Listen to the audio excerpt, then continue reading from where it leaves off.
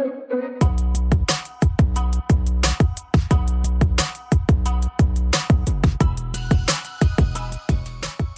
is the Meet Me at the Spot podcast, where we meet at the intersections of sexual health and the world around us. Each week, we will discuss sexual health current events, politics, social justice issues, and more. Get excited because it is time to start the show.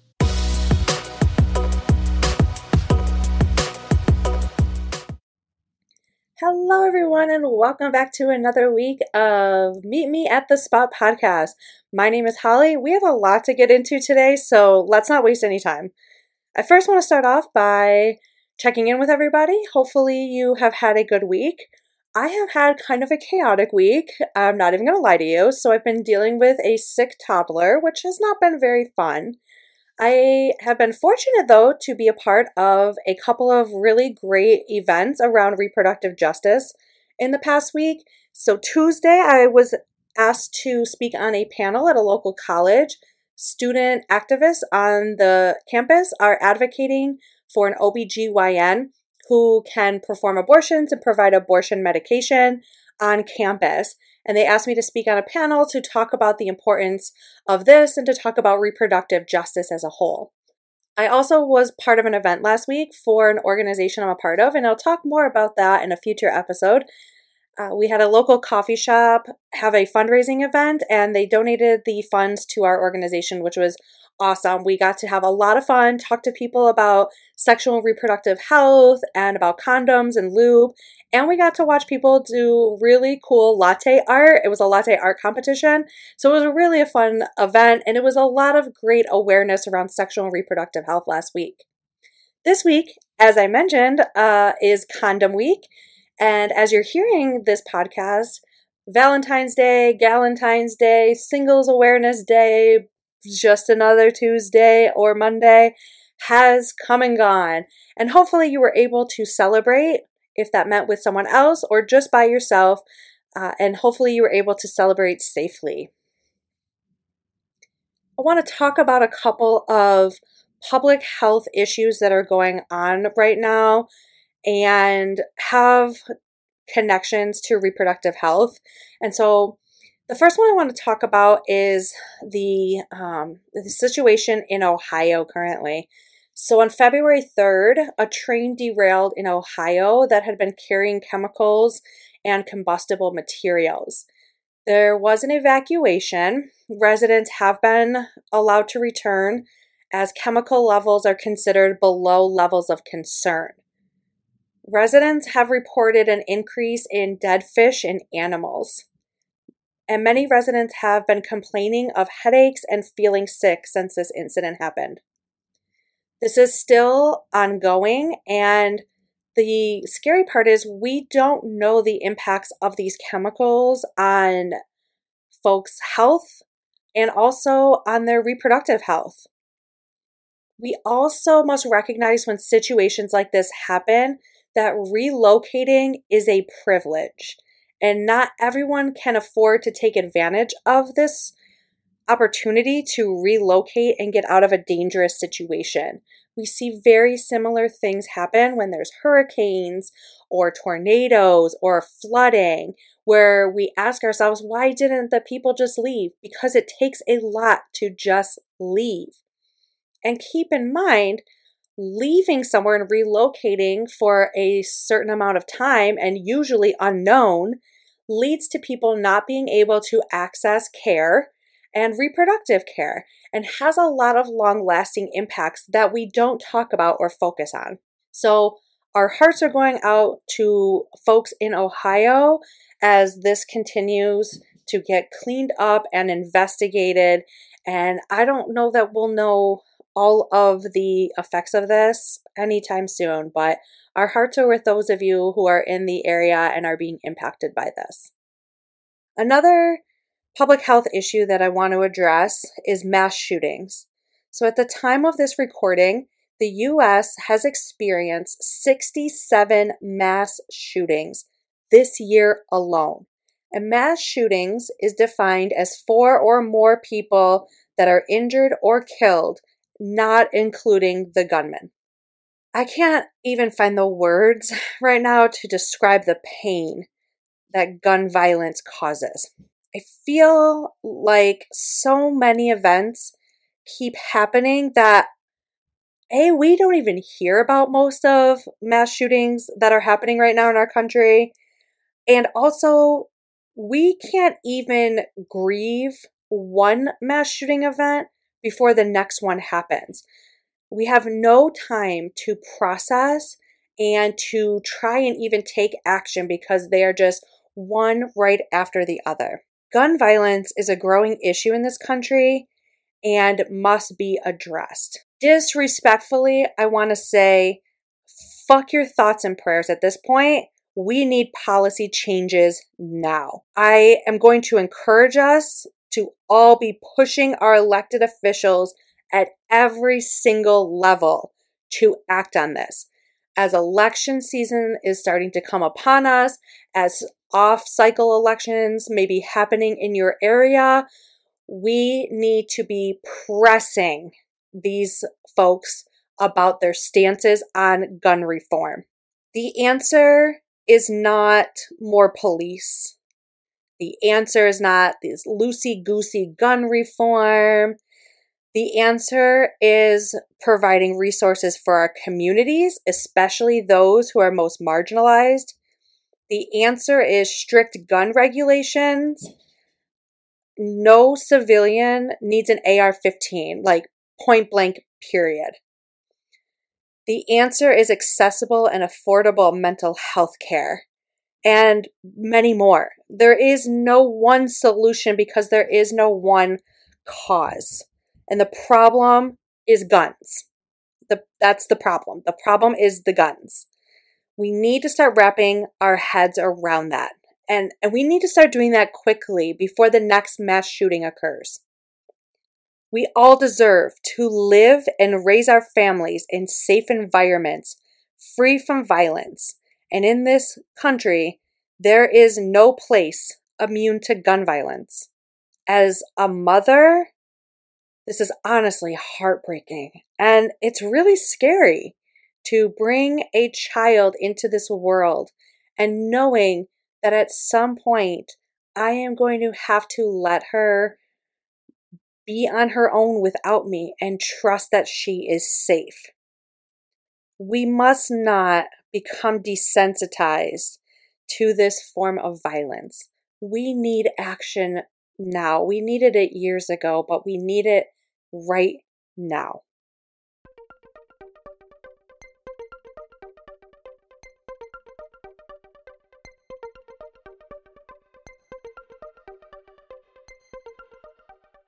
In honor of Black History Month, today's episode will be focused on the impacts of racism in sexual and reproductive health and celebrating Black leaders in the reproductive health world. So we first must acknowledge that Black history in reproductive health is racist as fuck. And the timeline of racism and reproductive health dates back to the colonization of this country. This episode would be insanely long if we went through every single example of racism in sexual and reproductive health. So I want to spend this episode highlighting some major events. Starting back in the 1800s, Black women, both enslaved and free, were sexual property to white men, and many had children that were sold off. Black bodies have been property in this country since Black bodies were stolen and brought to this country. This is a prime example of early sex trafficking in this country. When slavery ended, many Black women became midwives, which threatened white male doctors who saw themselves as superior, as they had access to education and the ability to practice within hospitals with what was then considered modern technologies. So white male physicians would talk about Black midwives as dirty and disgusting, and really trying to tarnish the reputation that Black midwives had. And Black midwives were a thing even during slavery. Keep in mind about that. This ideology and this movement led to the abortion and contraceptive bans that we are still seeing today. Abortion and birth control was legal before slavery ended. So many birthing technologies and procedures were developed as a direct result of experiments on Black women, most often without their informed consent. Another example of racism in reproductive and sexual health throughout history is Planned Parenthood. Now, many people are unaware of the racist beginnings of Planned Parenthood and how those practices have led to medical mistrust and distrust even today. Many folks may be familiar with the name Margaret Sanger, as she has been praised as being a pioneer for contraceptive rights, defying the laws about distributing information about contraceptives, and even landing herself in jail for opening a birth control clinic, which was illegal at the time. And while in jail, it is reported that she was educating people about birth control. However, what most people don't realize is that Sanger was a huge proponent for eugenics. In 1926, she spoke to the Women's Auxiliary of the KKK at a rally in New Jersey to promote birth control methods.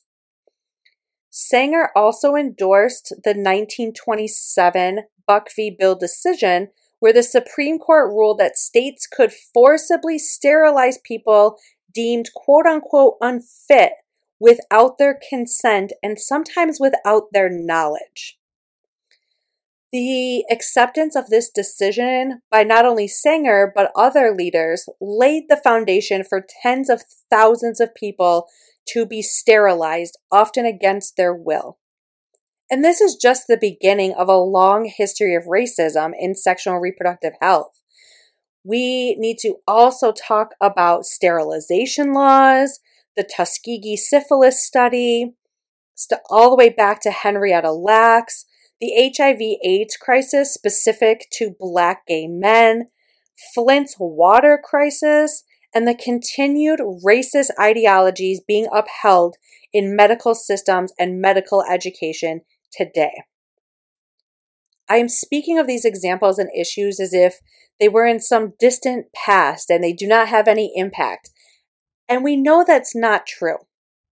Many of the experiments on Black people, specifically Black women, happened in our lifetime, as in there are women alive today who have been experimented on or who have gotten medical services without their informed consent. We can celebrate the successes and the advancements, especially for Black people in this country, and we need to recognize that these successes came at a huge cost with lasting impacts.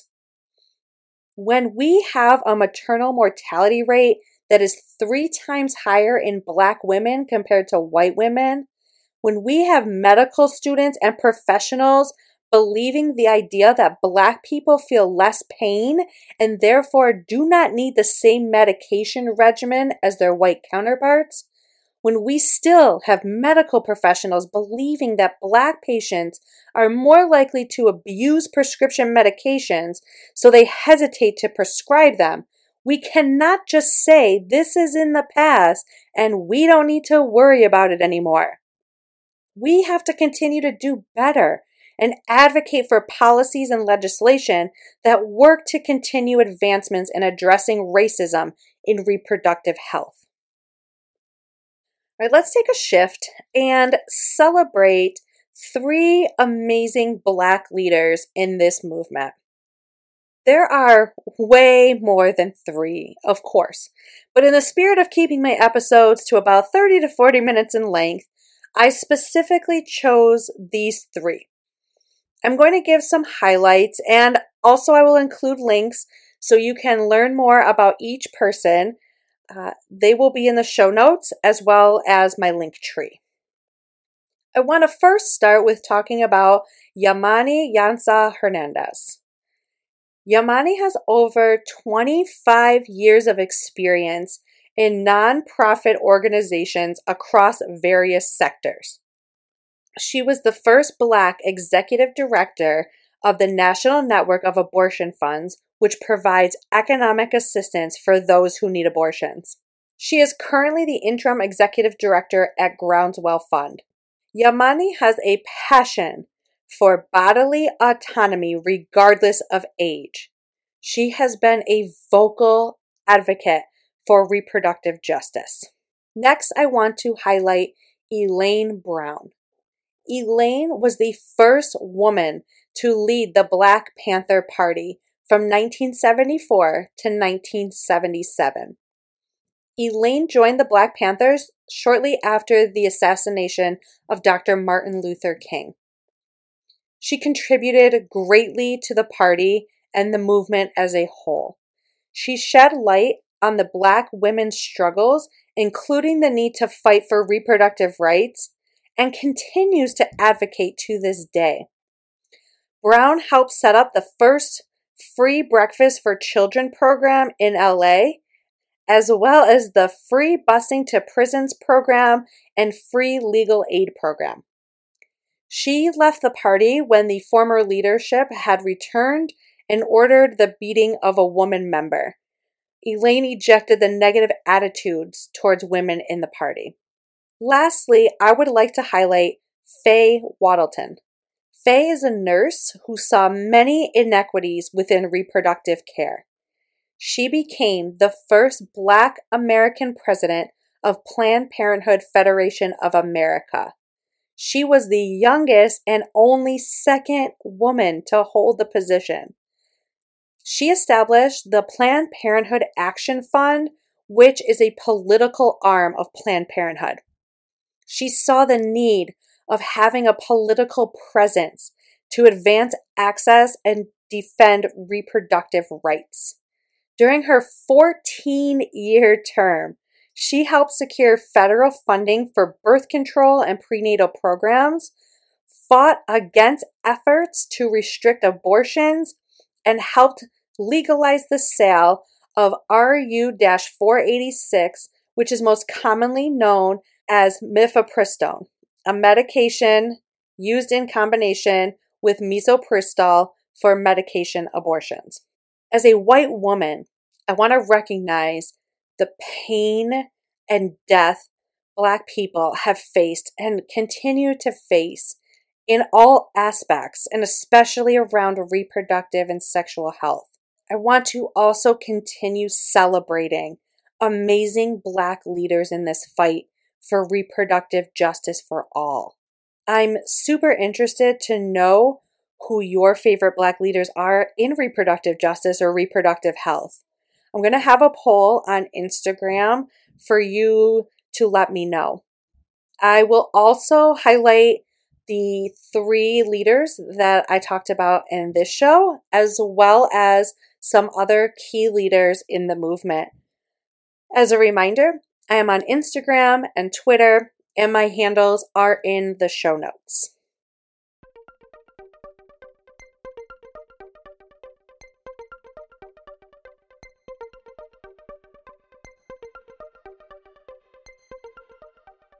Let's talk about this week's word of the week. I feel like this needs a jingle for this little section.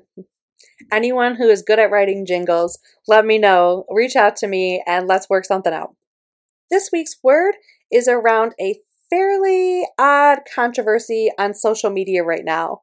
My social media, at least, around the term cisgender. So the last week or so, I have seen an onslaught of people arguing against using the word cisgender and how offensive it is and leads to the erasure of women. While I try really hard to approach differing opinions with an open mind, I am really struggling to understand this one especially with the arguments being had on social media. Let's define cisgender first. So cisgender is defined as a person whose gender identity corresponds or aligns with the sex that they were assigned at birth. Often used is the shortened version of this word, which is cis, spelled C-I-S.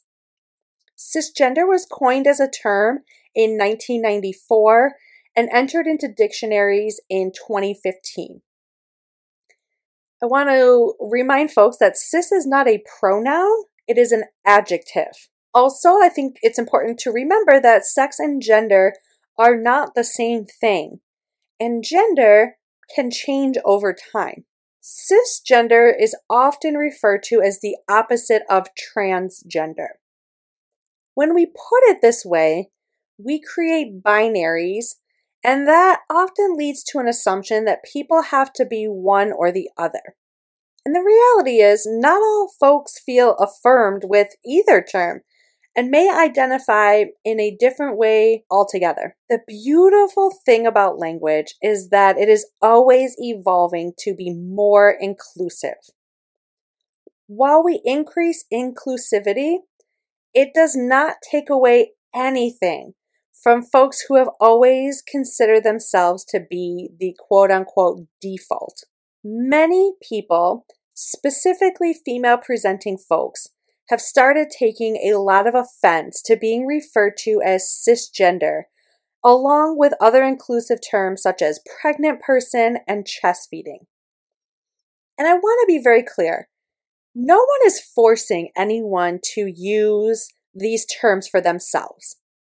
As a content creator and educator, I strive to use inclusive language because I know my audience isn't just one person. I don't make content for just one person. When I use terms like cisgender or pregnant person, in no way is that invalidating people who refer to themselves as women, for example. Instead, this works to create space for conversations to happen with people who experience pregnancy who do not identify as women. So for me, when I'm using the term woman, in my mind, I'm meaning all women, trans, cis, non-binary, agender, etc., etc. Not everyone thinks in that way, and sometimes I need to be specific in referring to cis women as an example. I want to take this moment to invite all cisgender folks to recognize our privilege in various systems, such as healthcare, employment, housing, and education, to name a few. It's important to remember that privilege is complex, and we have privilege based on numerous different identity categories. So, for example, while a white transgender man may experience discrimination for being trans, he still has certain advantages over people of color and women because he's both white and a man. I also think it's important to mention that there are many nuances with the term cisgender as it relates to intersex people. Sex assigned at birth is often seen as a binary model of either male or female, without considering the many naturally occurring variations in sex chromosomes and genitals. Often we see this being used to normalize infant genital surgeries and or hormone treatments to force someone into the male-female binary, obviously without their consent and often without their knowledge. As a wrap-up, please check out the resources in the show notes and my link tree for more information on all the topics discussed today. I want to remind y'all that I do have an anonymous question box link that allows folks to ask questions about sexual and reproductive health topics to be addressed on this podcast. I'm also working on creating a form for anyone who is interested in being a guest on a future episode of this podcast. And I will be working on that, and I'm trying really hard to get it ready for next week's episode so I can talk more about it then. But if you are interested in being a guest, please feel free to reach out to me. I would love to have you on. You do not need to have any podcasting experience or any sort of qualifications whatsoever. I just love talking to people and would love to have more folks on the show. Keep loving on yourself and one another, and never stop fighting for equity in the reproductive justice world. Until next week, bye!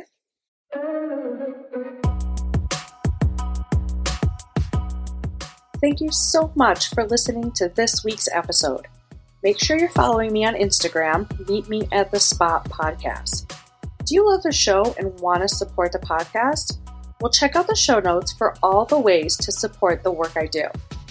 All links related to today's episode can also be found in the show notes. Help others find this podcast by following me and leaving a review, and also spread the word on social media. See you next week when we meet at the spot.